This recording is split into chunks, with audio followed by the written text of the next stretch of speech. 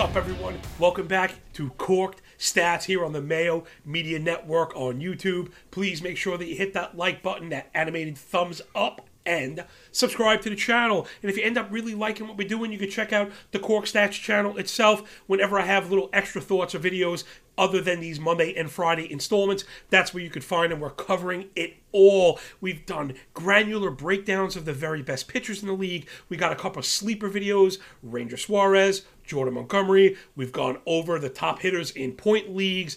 Oh gosh, player comps, Arozarena versus O'Neill, Cedric Mullins versus Luis Robert, just every single thing that I could think of. Last week we also started our positional rankings. You could check out the first base rankings that I did.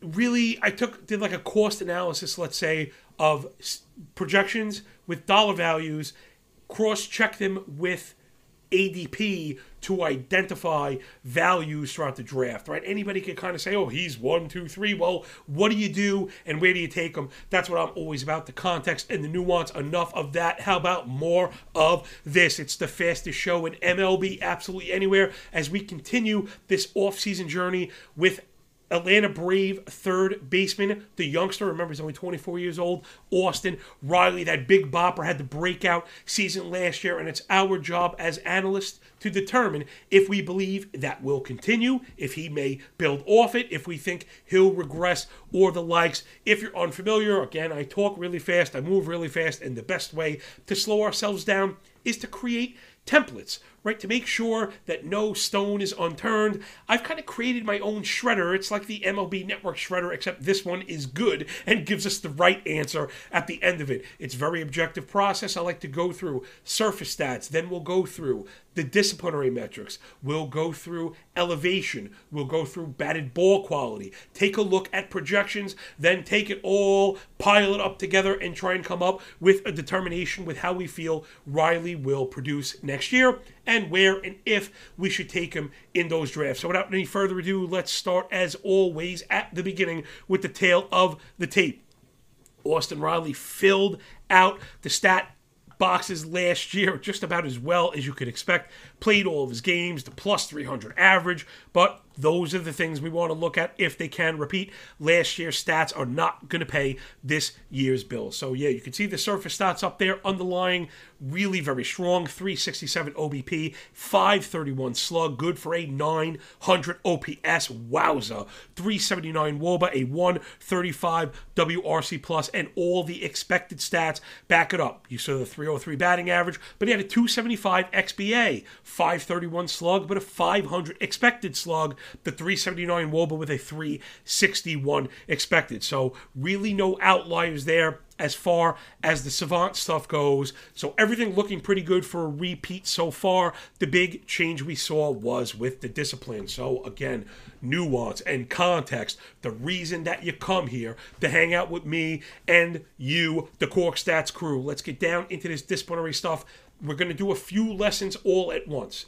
We're going to look at K-rate, we're going to look at rolling charts, but we're also going to look at how to apply this stuff. Anyone could show you stats, anyone could show you charts, and if it goes over your head, then you didn't get anything from it. I want to create a culture of people, a culture of fishermen, right? I can hand you a fish to feed you for a day, teach you how to fish, you fish for a lifetime. Enough of us learn how to fish. We have a culture of fishermen. So here we have an exercise that I like to look at. It's year over year in the K metrics. You're looking at a 40-game rolling average. That's the best way to determine trends. So what I'm getting at is you see 2019 on the left, 2019 and 2020 in the center for the audio-only people, and then 2019, 2020, and 2021. So I'm kind of building off the chart, but I wanted to see how we digest these things. So coming off of 2019, Ks were a major problem. You see not only the average was an issue, but the trend. The Ks were increasing. We get to 2020. That's the gray shaded box. Right off the bat, we see a precipitous drop in Ks. The year ends. We wanted to look at 2021, if that would continue. Again, if you were using rolling charts, you might have picked up on the downward trend, something that might sustain. You bought in on Austin Riley, and it paid off. look at 2021. Yes, we saw a bit of reversion to the mean, which really should be expected, but even that was a sub 30% K rate before we saw it begin to head south again. Why does this matter? Again, for the audio-only people, I'll just walk you through it.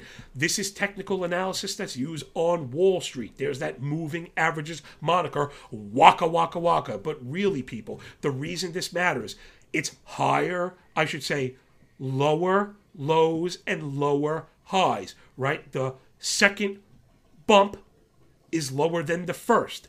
The second drop is lower than the first. So lower highs and lower lows are the sign of a bearish channel. And then if you look at the entire chart altogether, you see it. These things are never going to move in a linear fashion. No one is ever just going to go all the way up or just go all the way down in perpetuity. That's not how the world works. That's not how trends are determined. So given the fact that that second high was lower than the first, the second low was lower than the first, we have a bear channel here, and I think that the K's will continue to drop. But of course, if someone is going to do, Big Johnny's going to overdo, K percentages have been talked about, that's not enough. Let's pop open the hood and see what's going on underneath. So here you have the rolling charts for the swinging strike, O swing, which is chase rate, and Z contact, which is your in-zone contact rate. The reason why these matters is we don't just want an exchange of Ks for walks. Walk is good, but Riley's not really a speedster. He's not really going to steal for us in those roto formats. We want the exchange of Ks for contact, especially with a big bopper, the assumption being he hits the ball really hard. We want more contact to get more hard contact. Let's take a look. The swing strike rate, we see it drop and continue to stay down. We've had some consolidation in 2021, which is just fine. So the swing strike rate, validating that drop in K rate. Let's move over to the O swing. We saw a bear channel from 2019 through 2020 into 2021, where maybe midway through we saw another bit reversion up, but none of those top points, again, are higher than the peak in 2020. So this bearish trend is still intact. We want to keep an eye on this O swing. If the rolling average ends up above the peak in 2019, there's a red flag. But until that does that, don't have people tell you, oh, but the chase rate ticked up in the second half. Yes, that's part of the trend. There are ups and downs, oscillations, ebbs and flows, peaks and valleys, however you want to visualize these things. But that's what the chart is telling us. There are going to be, little pieces of regression within a greater overall trend. So the O swing looks good for me. Let's get into the in-zone contact rate. You don't need to be a technical analysis guru to see this chart has been moving in one direction, and basically one direction only. And again, the reversion we saw in 21 halted above the peak before. These are the basics of 101 in technical analysis. I'm oversimplifying a touch, but it is important to understand how to look at a chart and how to read it. Hopefully something that you're getting when you come here. If you end up with any other questions, please get at me any time of day, any day of the week. We'll get at it, and if the question's really good enough, I'll put it right on the show. This is all about learning and progression. Back to Austin Riley, all these trends seem excellent. We've had not only a reduction in Ks, but it has translated into the increase in contact, which I mentioned before. So surface stats, good, check mark.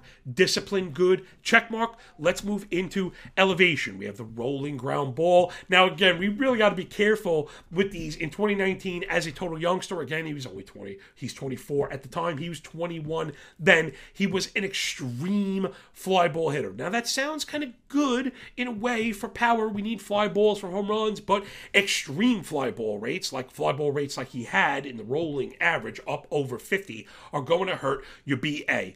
When you get to 2020, we see reversion, and when you get to 2021, we see the balance. So that's what we want to be focusing. In 2021, we see the fly ball rate tick up, hit another steady bullish channel, and now it's settled around that 40% mark for fly balls for Austin Riley, which is perfect. The ground ball rate, which we saw spike in 2020, started off that way, and then we see the bearish channel engage. So again, we're not just throwing charts out there. We're not just throwing stats out there. We're using stats that correlate to each other and using trends to look into the future the very best we can. So the elevation basket also looks really good. We see a reduction in ground balls being exchanged for an increase in fly balls, which also now we know is coming at a higher rate because of the reduction in Ks. So you got to give the elevation basket a check mark as well. Let's get into the very last basket, which is batted ball